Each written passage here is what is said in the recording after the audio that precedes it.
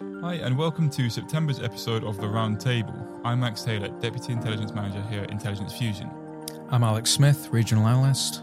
And I'm Matt Pratton, the Senior Regional Analyst for Europe. And this episode's title is Decisive Battle in the Modern Era. So we've taken a bit of a shift away from some of the more, I guess you could say, more focused stuff we've done in the past in these, and this time we're going for a slightly more historical approach, I guess. That decisive battle is a question that's any military history student will be quite familiar with. So, with the prospect of conventional battle once again on the table in the modern era, we have decided this week to weigh in on some of the discussion around this. In doing so, in this episode, we're going to discuss modern and historical examples of decisive battle, and also talk about whether the term decisive is even a helpful term in understanding modern conflict, particularly in the context of Ukraine and the ongoing offensive in the Kherson region. Before we start, I just want to provide a really basic, very simple definition of what decisive battle actually is, and we'll talk about this a bit more in detail in just a moment. But just to get the ball rolling, decisive battle is generally understood to be a battle which decides the outcome of a war, whether this be in the form of avoiding total strategic defeat or being a battle that changed the course of a war through victory.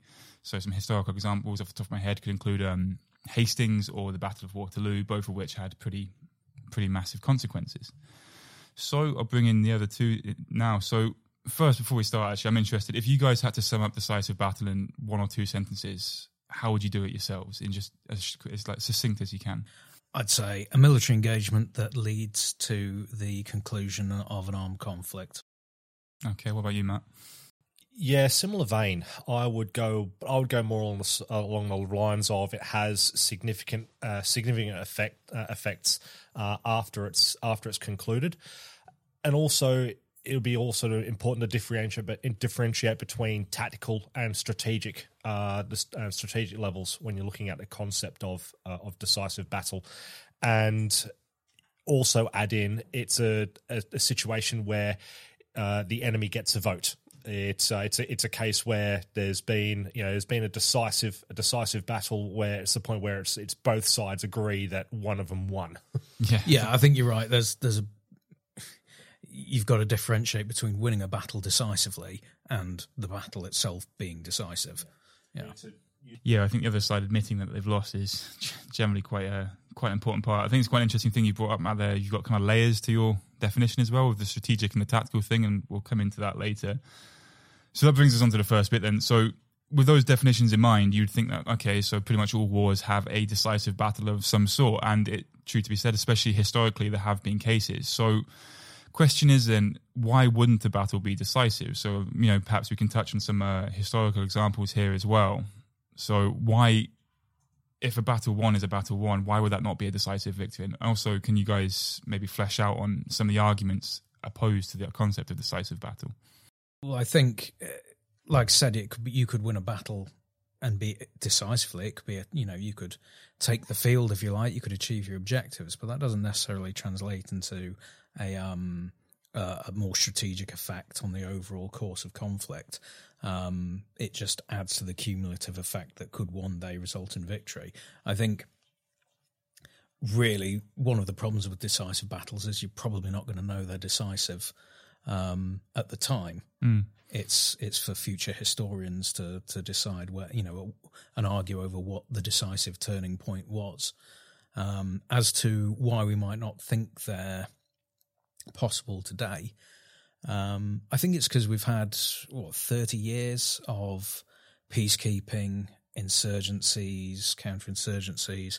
We've seen an expansion of the battlefield, not just in terms of the battlefield area, with much larger fronts than we'd have seen in even modern sort of Napoleonic times, but an expansion of the battle space into different domains. There's sea, air, land. There's now cyber. There's what some people would call liminal or grey zone warfare, although that's a bit debatable. And I think when take the counterinsurgency examples from the last 2 decades, you're fighting a very amorphous, asymmetric enemy. They're never going to line up on a battlefield for you to duke it out and decide who's boss, are they? Yeah. So I think we've just, because it's been so long since we saw a sort of a major conflict resolved by a single battle or campaign, that would kind of associate that more to history than the modern era. Yeah, I totally agree. I think it is it's often defined to historical debate, but then I do think, as you brought up there, it is something worth discussing, the modern era at least. One thing I've noticed as one of the major sort of arguments against whether decisive battle is even a thing, is even a theme worth discussing, other than what you just said there, Alex, is the concept of attrition as opposed to one single confrontation. So I found an interesting quote from Cathay Nolan, and it's from his pretty sturdy book. There's a lot of it, but it's definitely worth a read. And the quote is, "Whether or not we agree that some wars are necessary and just, we should just look straight at the grim reality that victory was most often achieved in the biggest and most important wars by attrition and mass slaughter, not by soldierly heroics and the genius of command."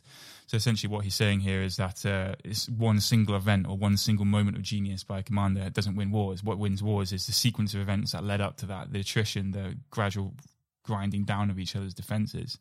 And Cathay Nolan, again, another quote from here is, "Modern wars are not won by grinding, not by genius, but by strategic depth and resolve, which is always more important than any commander." So again, he sort of reinforces his point here, saying that the individual commander can be great, can be a genius, but then at the end of the day, a genius commander in a bad strategic situation is still not enough to win decisive victory.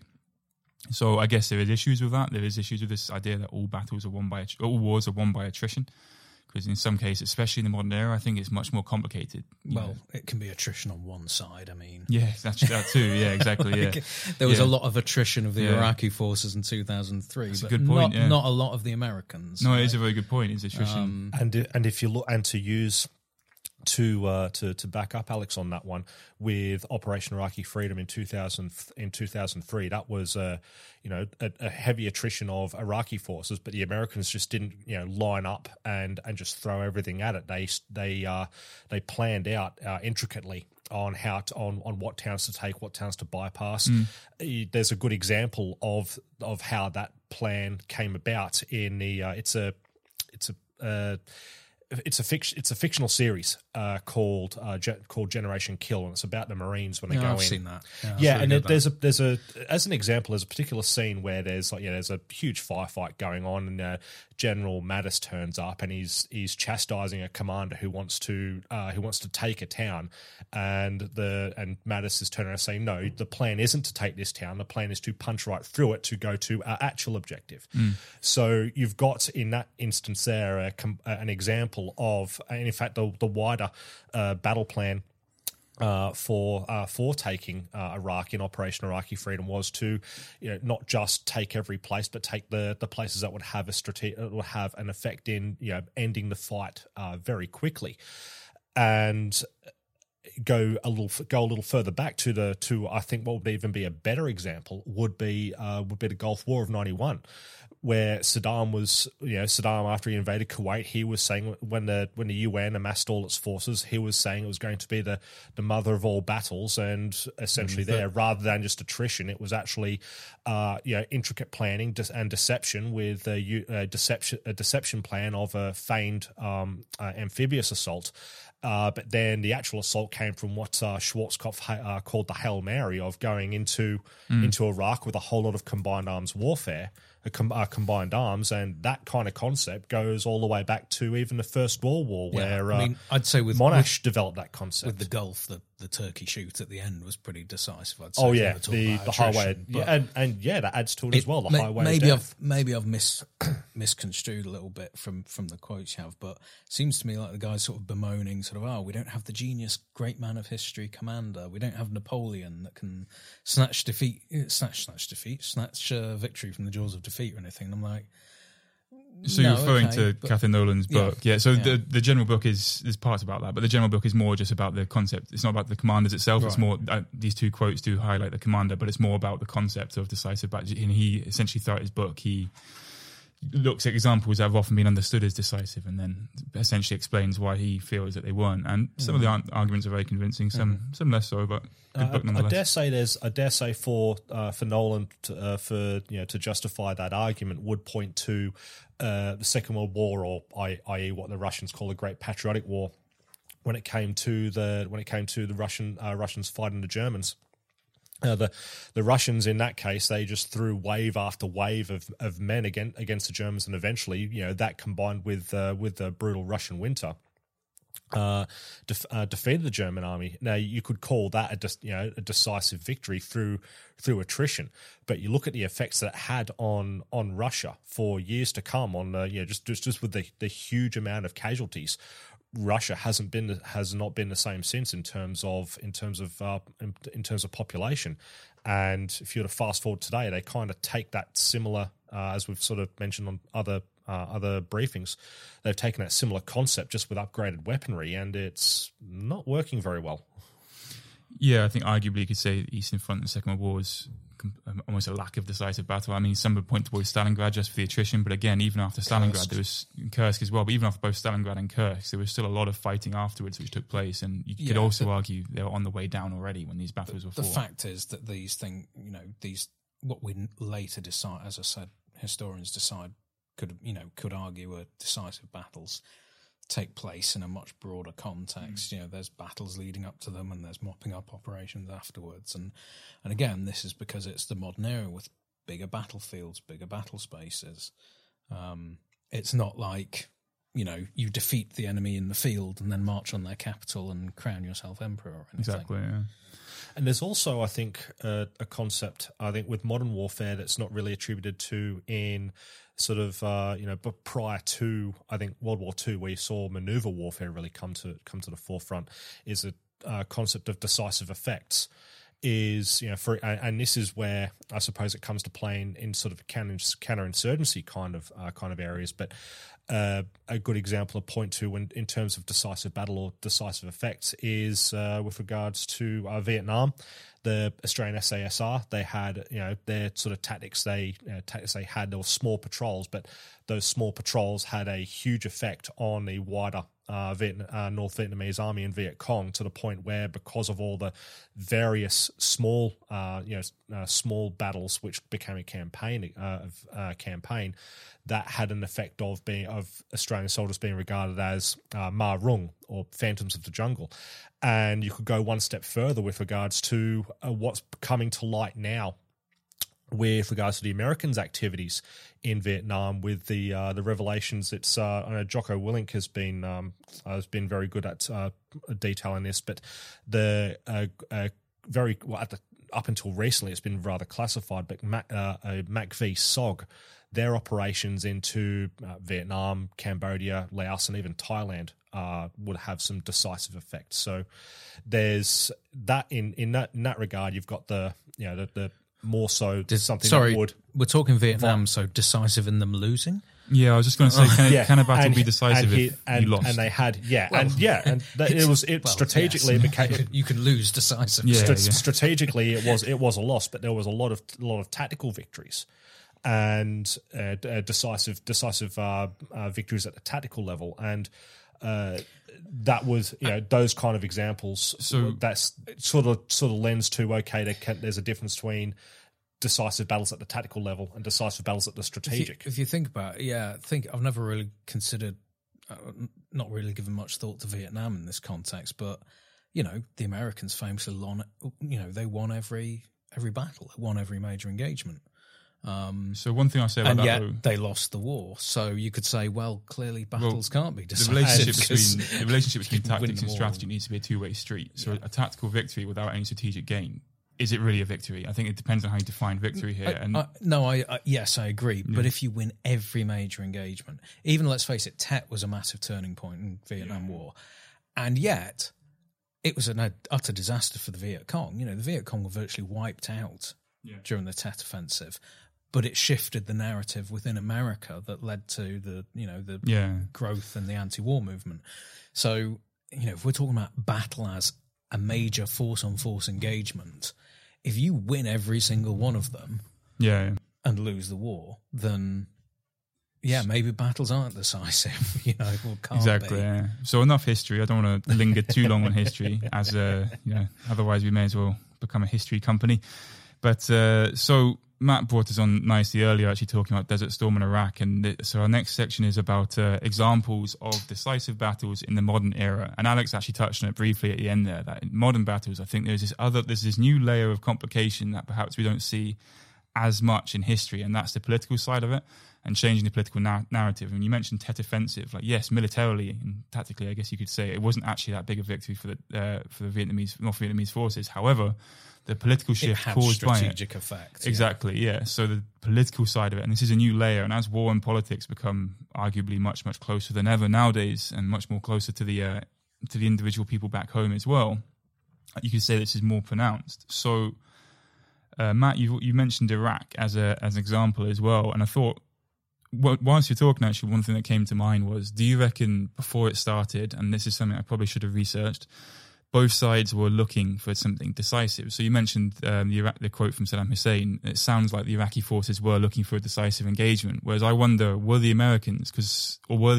thinking this is going to be more attritional, and were they themselves then surprised when they basically did have these decisive engagements and the Iraqi army collapsed? Was that the purpose all along, or do we think this was sort of something they realized in hindsight that it was decisive? Was this the goal, or was it just a convenient? I think if I just remembered something. It was, I dare say, it was the plan all along to not have some massive attritional engagement. Was to use maneuver to end the fight quickly. I mean, it was a speech by, it was in fact it was, I think it came from President George Bush. His quote of, "This will not be another Vietnam. This will not be a long drawn out war." So the plan for the Americans, the plan was all along to not have a decisive engagement. It was get Saddam out of there as quick as get Saddam out of Kuwait as quick as possible. And well, it worked to a T. They had the Iraqis thinking they were going to do an amphibious assault. But then all of a sudden came the Hail Mary, which was a massive combined arms attack. There was an air campaign, and then a very quick ground campaign to kick the Iraqis out of Kuwait. But from the outset, it wasn't to have sort of a not have a massive army on army battle, like it's not the sort of mother of all battles that Saddam was after. And I suppose, and with the Iraq War, 2003, again you got tactical victory, but a strategic failure. I mean, they went in just like the Gulf War. They went in there and obliterated the Iraqi forces in no time at all. However, when it came to holding the terrain, be it physical or even the non-physical aspect, non-physical aspects of terrain, human terrain specifically, that was a complete and total strategic failure by, i.e. when you don't have many troops on the ground to maintain law and order, and then you turn around and sack the Iraqi military and police force, well, that just creates an insurgency that you're ill-equipped. But that's outside the purview of the decisive battle, isn't it? So. Although it could be in a way decisive, whereas you've got you've taken the objective, you've taken the terrain, but in order to make that a decisive battle and have a decisive victory, is the ability to hold said terrain. And what happened after that again, was, that depends on the objective, doesn't it? If your objective is to hold the terrain, yes, maybe it's not. Yeah, on that one, that's still I suppose a bit murky with regards to when it comes to modern warfare. Does decisive battle, the concept still exist, which it's hard to determine because, well, if there's one thing that's been true about warfare over the last 20 years, you look at Iraq and Afghanistan as well, as that the objectives changed way too often. Yeah, and that comes, and rather than in regards to, I suppose, warfare and military strategy and tactics, that comes down to sort of more into the field of politics when it comes to the concept of civilian control over the military, which that's going off on a tangent and a half. So bring us back, man. Yeah. So take the hint, Max. So reel us in. So a few other examples then, moving away from Iraq, and one which is definitely not focused on anywhere near as much, is something that we came across whilst we were doing our research. We've spoken about it between ourselves before this, and that's the Battle of Shusha in the Nagorno-Karabakh War. And there was a really good podcast put together actually about this from the Modern War Institute at West Point, and they essentially talked about as if the Battle of Shusha and suggested that this was in fact the decisive battle of the conflict. And I found this really interesting, as this was the whole conflict as a whole, I think, was a surprise for a lot of observers in that it was a return back to this conventional war that, as you mentioned earlier, Alex, we just simply haven't seen much. And as with it being between Azerbaijan and Armenia, I think it didn't get as much tension as perhaps Russia and Ukraine does, but it was a suggestion that we are returning back to this decisive conflict, which I think many people felt simply isn't part of this era. So to see almost a set piece, decisive battle, as said by the Modern War Institute and others, was quite interesting in the Battle of Shusha, and I thought that was a particularly notable example in modern era and quite recent modern era as well. Yeah, I think it was John Spencer who runs the urban warfare program that argued quite convincingly that the Battle of Shusha was decisive because when it was seized, so Shusha sits on quite an important lines of communications. It dominates. It's an elevated town. It's got good fields of fire. It's just a few miles away from the regional capital. So it's actually strategically important. It's a very strategically important position it occupies within the landscape. So when it was taken, holding on to the surrounding area became untenable, and it was decisive. That was basically the ball game. I think also. So I'd agree that's decisive. What we need to caveat it with though is Nagorno-Karabakh was quite a comparatively limited war in a a geographically limited area for limited, pretty clearly defined limited aims. So yeah, decisive battle does exist. I certainly think that's one of them, but it's a pretty rare beast if you look at modern history. I think you're right to point out the geographical limitations as well, in that I think that almost allows something to be decisive in that it puts in almost unnatural restrictions to the conflict where both sides are unwilling to use certain weapons or even strategies. And as a result, this return to set piece military versus military engagements that we're not so used to seeing was almost guaranteed. As a result, it was a geographical area. It's fairly remote. There is a lot of settlements and towns and cities there, but a lot of the fighting took place away from them as well as within them as well. It was a bit of a mix.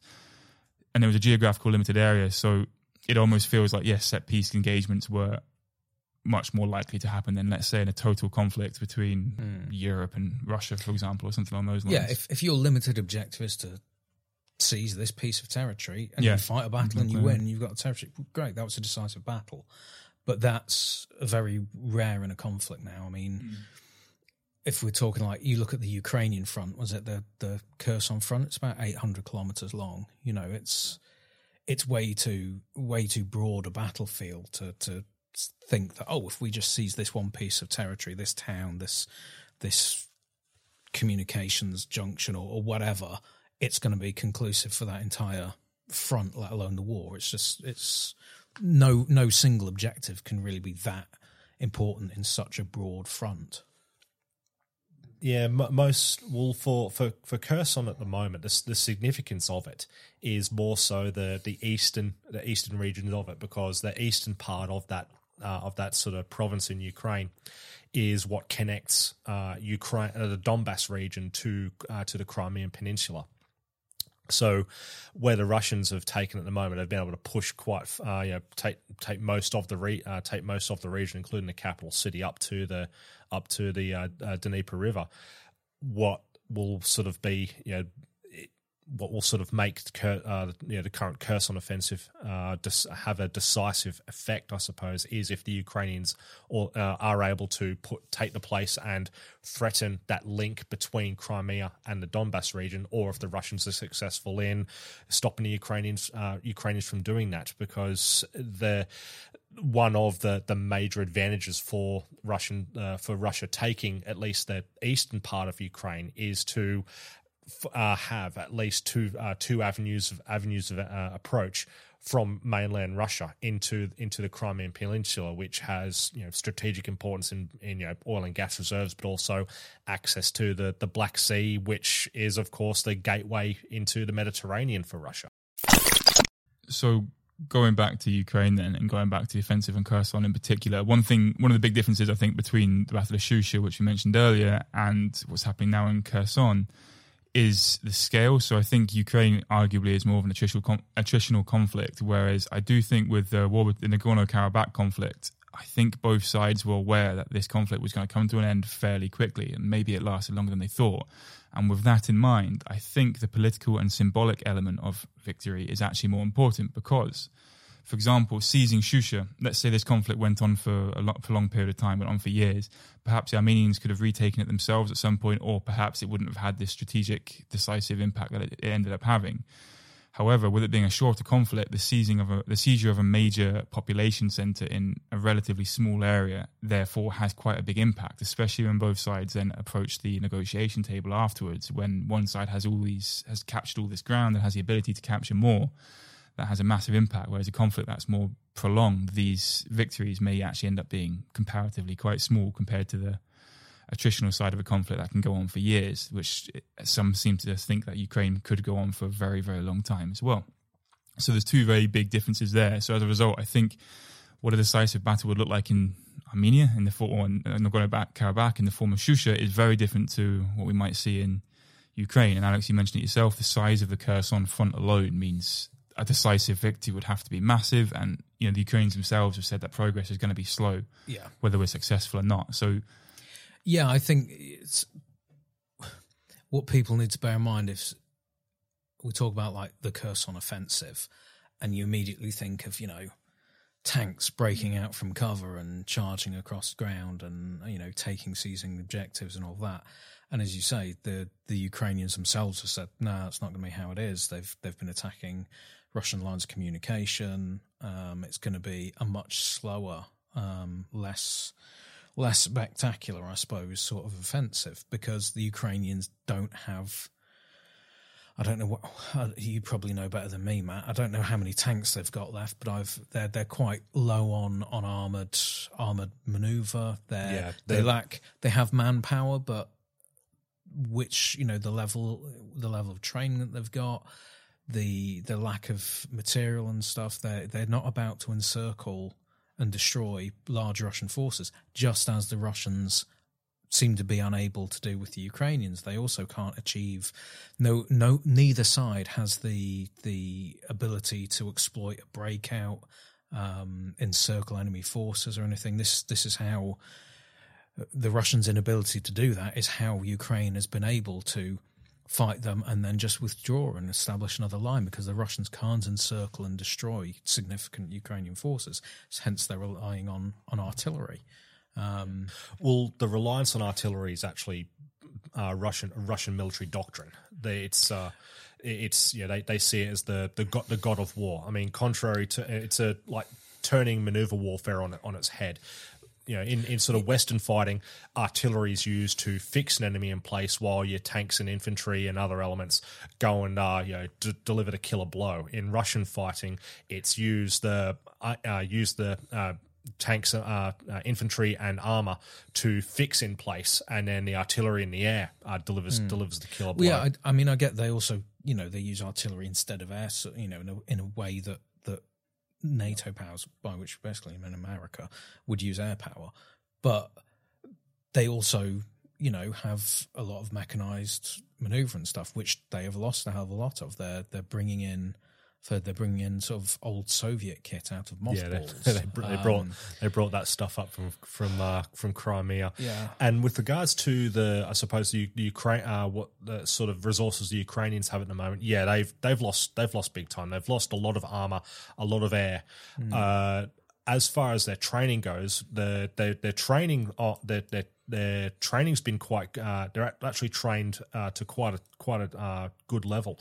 The 2014 initial invasion of the Donbass and Crimea was a massive wake up call for the Ukrainians, and they just reached out to anyone who was willing to train them. Yeah, but And what's also happening at the moment, it's one thing it's been, seen indications of it here and there, is that there's still supplies going, still aid being provided to Ukraine in the form of, Eastern Bloc kit that's held elsewhere in, say Czechoslovakia, Slovenia, etc. There, tanks and not Czechoslovakia anymore, but but a lot of the Eastern Bloc equipment that's still elsewhere in Europe, that's being gradually pushed forward. I mean, they've got people also being trained in new weaponry as well. But so not to go down the resources could improve. They've lost a lot, but there's looks like it could be replenished. They've got a car boot sale of old kit from all across Europe, which no one's actually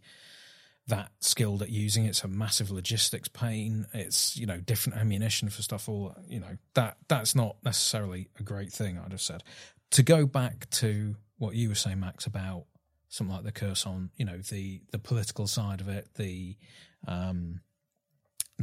sort of morale aspect. I do think, like, the Kherson offensive, if it's successful, would be a very necessary and big morale boost to Ukrainian defenders. Russia would obviously deny it was defeated or anything, and hopefully Russia will withdraw rather than that's a goodwill withdraw gesture. Just withdraw some troops rather than have them destroyed, because you can say tactical withdrawal is better than a defeat, isn't it? You can at least spin that. But I think we're heading into winter. I think Ukraine has been on the defensive for the course pretty much this entire war. And I think if they can gain something that looks like a bit of a victory, I think that'll be important in the morale of their own defenders. It could be a blow to Russia, depending on how it plays out.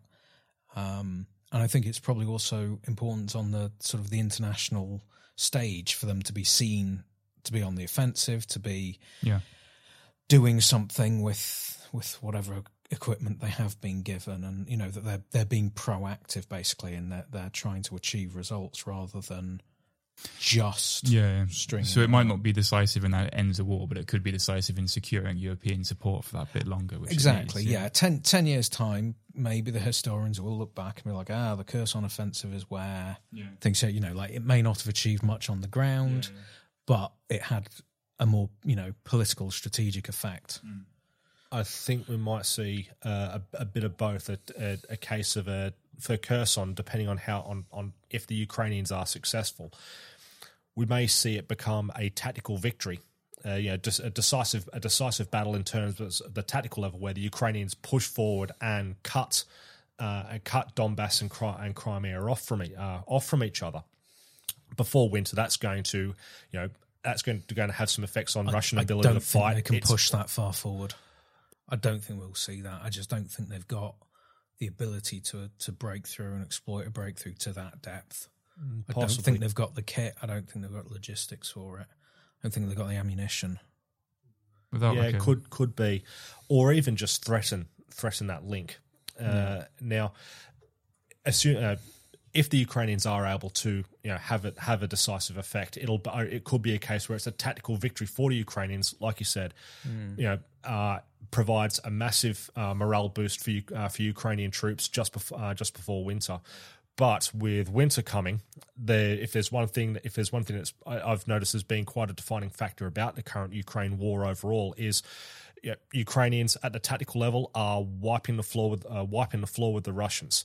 Strategically, however, it's the direct opposite. Russia's been wiping the floor with Ukraine and wider Europe. I mean, if there's a weakness that's Russia's been able to exploit very well is its economic leverage over Europe, and we're already seeing it with energy prices going through the roof. And as of a few days ago, the Nord Stream 1 pipeline is now completely offline. Come winter, when there's little natural gas available for Europe to use, that kind of economic hardship that's coming, and Europe has not had economic hardship for a very long time. So people have been very comfortable. That's going to have a lot of pressure in terms of being more appeasing to Russia. And to do that, that will require withdrawing support for Ukraine in a lot of regards. So the Ukrainians may be able to actually take Kherson or even just threaten the link between Donbass and Crimea, but that's just going to be a tactical level. But strategically, it could, we could see the onset of winter, only keep those whatever gains the Ukrainians make on the ground to just gains on the ground. It's not going to have much of a decisive effect. In fact, you may see come winter, and onwards, you may see support for Ukraine, which is one thing it relies on heavily. You may see that start to wane. Yeah, no, I agree on the sort of the geopolitical level that yes, strategically, energy is a huge weapon for Russia to use against the West. And yes, I'm counting down the days until German resolve completely dissolves and undermines sanctions stuff. But I disagree on your point about Ukraine. You say tactically they're doing well. It's like, I think Ukraine's fighting a very smart fight, and I think they're fighting it well. They're doing a good job of picking their battles and digging in where they have to and withdrawing where they have to, and I think they're doing a good job, which is evidenced by the fact they're still here. The general consensus amongst pretty much everyone when Russia invaded was they were going to tear the Ukrainians to shreds, and that is... Yep, that's... Not only has that not happened, I don't think it will happen. I think when this comes to a conclusion, like you say, it's attritional now. I don't think neither side is really capable of gaining a decisive battlefield victory over the other that would tip the balance, I don't reckon. Overall, from what I can tell, Ukraine tactically they're the ones on top. Strategically, it's looking like Russia, and and Alex, for every example you said there with regards to what Ukraine have been up to, you're spot on. They've been excellent at fighting the Russians on the ground. In fact, if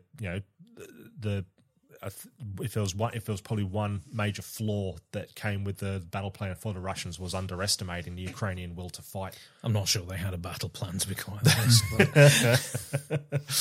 honest. I'm left scratching my. I've been looking at that at the build up beforehand. I'm still scratching my head as to why try and invade this way.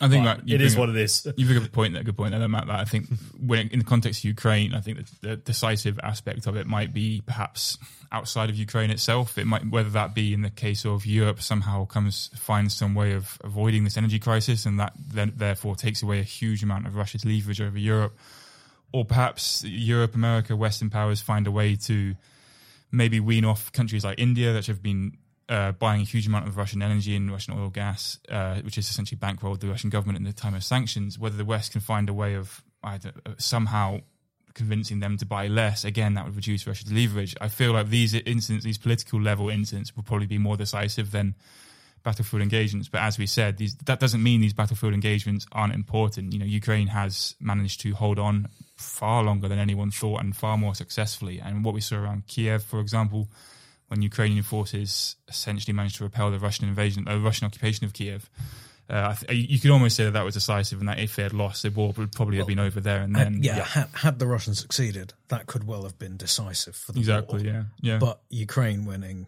i.e. holding out, in itself was not decisive. It prevented a decisive win, which suggests that, okay, so maybe decisive wins are possible in the modern era, but that's speaking purely hypothetically. Obviously, we have no idea what would have happened.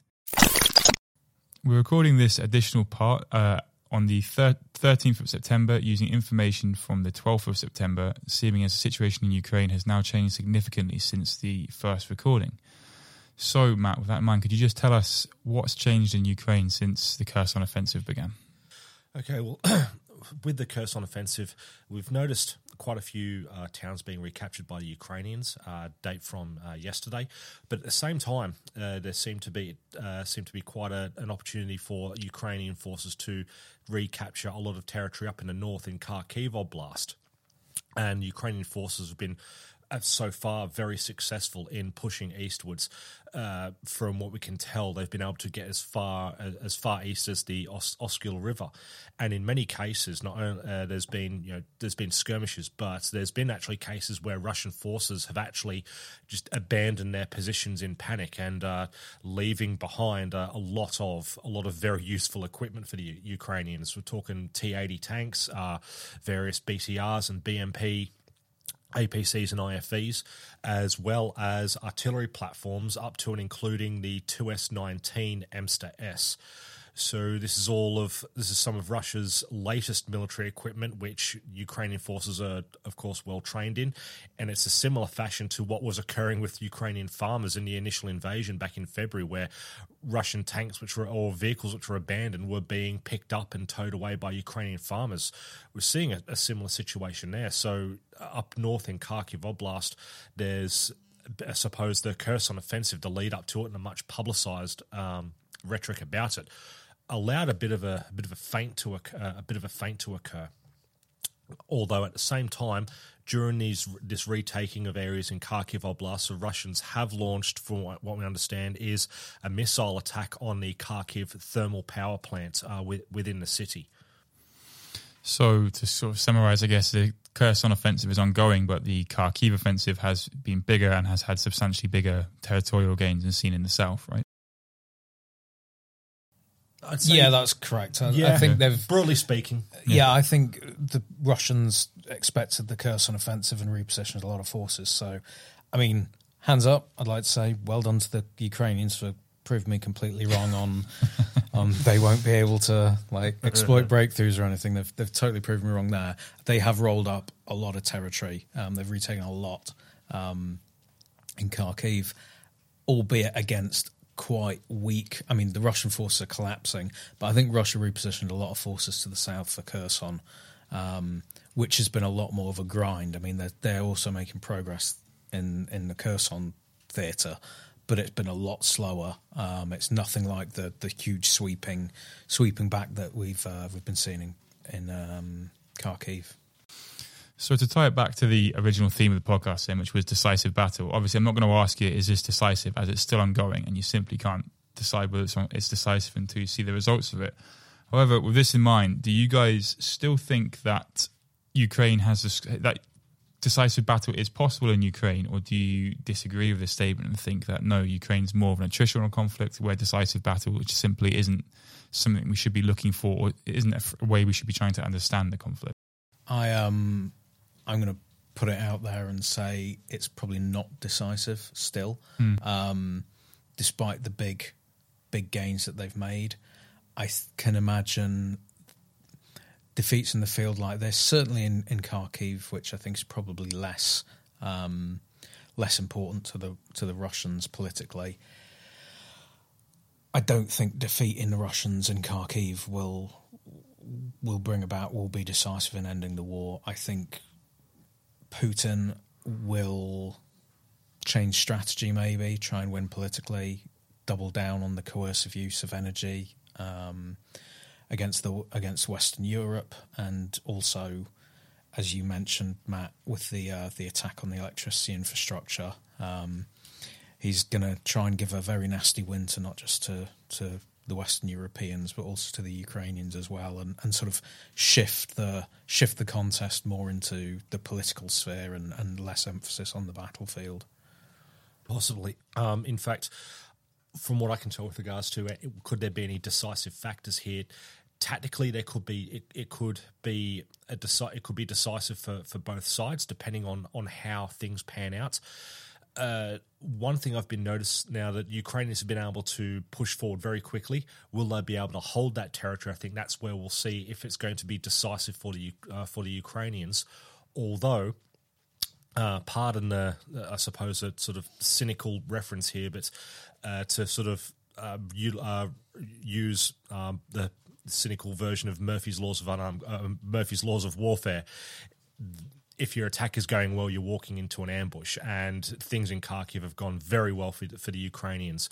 Why I bring this up is that Kharkiv is, of course, borders on Russia, and a lot of the places that Ukrainians are taking are well within artillery range for Russian assets, should they be positioned on Russia's side of the border with Kharkiv. Now, I bring this up because on a daily basis in neighbouring Sumy and Chernihiv oblasts, there are daily IDF attacks from Russia into Ukraine. These are mortars, rockets, artillery, odd airstrikes.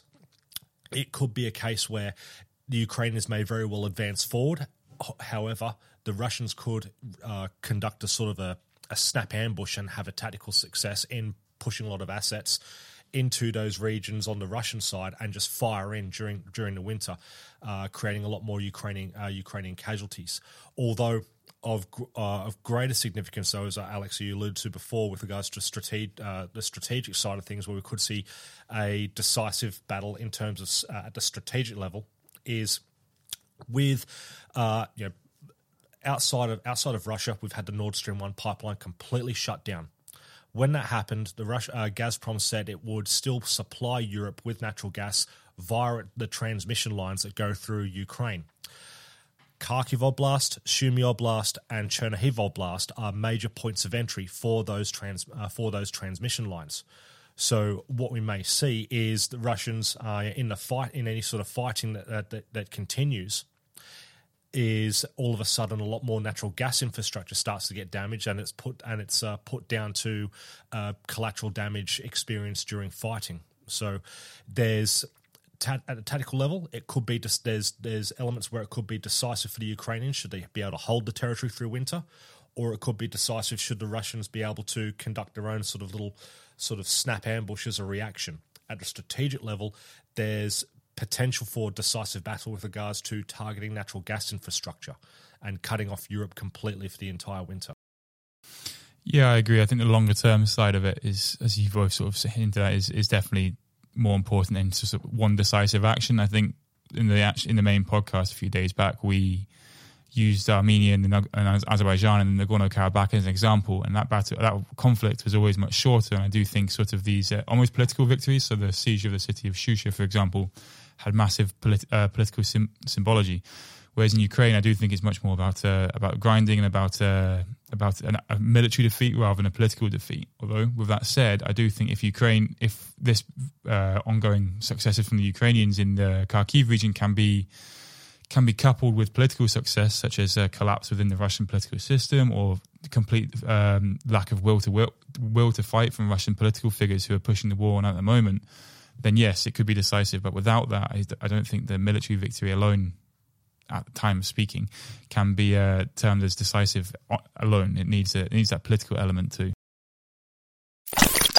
So at the start of this podcast, then I thought we mentioned that decisive battle is still a concept that isn't agreed upon by historians or even modern military commanders, and we have not really expanded on that at all. In that we seem to have come to the conclusion that they are both possible and not possible in the modern era. However, within that, we have been speaking about, for example, how the conflict in Ukraine is perhaps more attritional, and a decisive battle or decisive moment may in fact be more political than it is military. And then we also use examples such as the 2003 war in Iraq, the Gulf War as well as the Azerbaijani siege of Shusha during the Nagorno-Karabakh war as examples when, yes, there was elements of decisive battle in the modern era.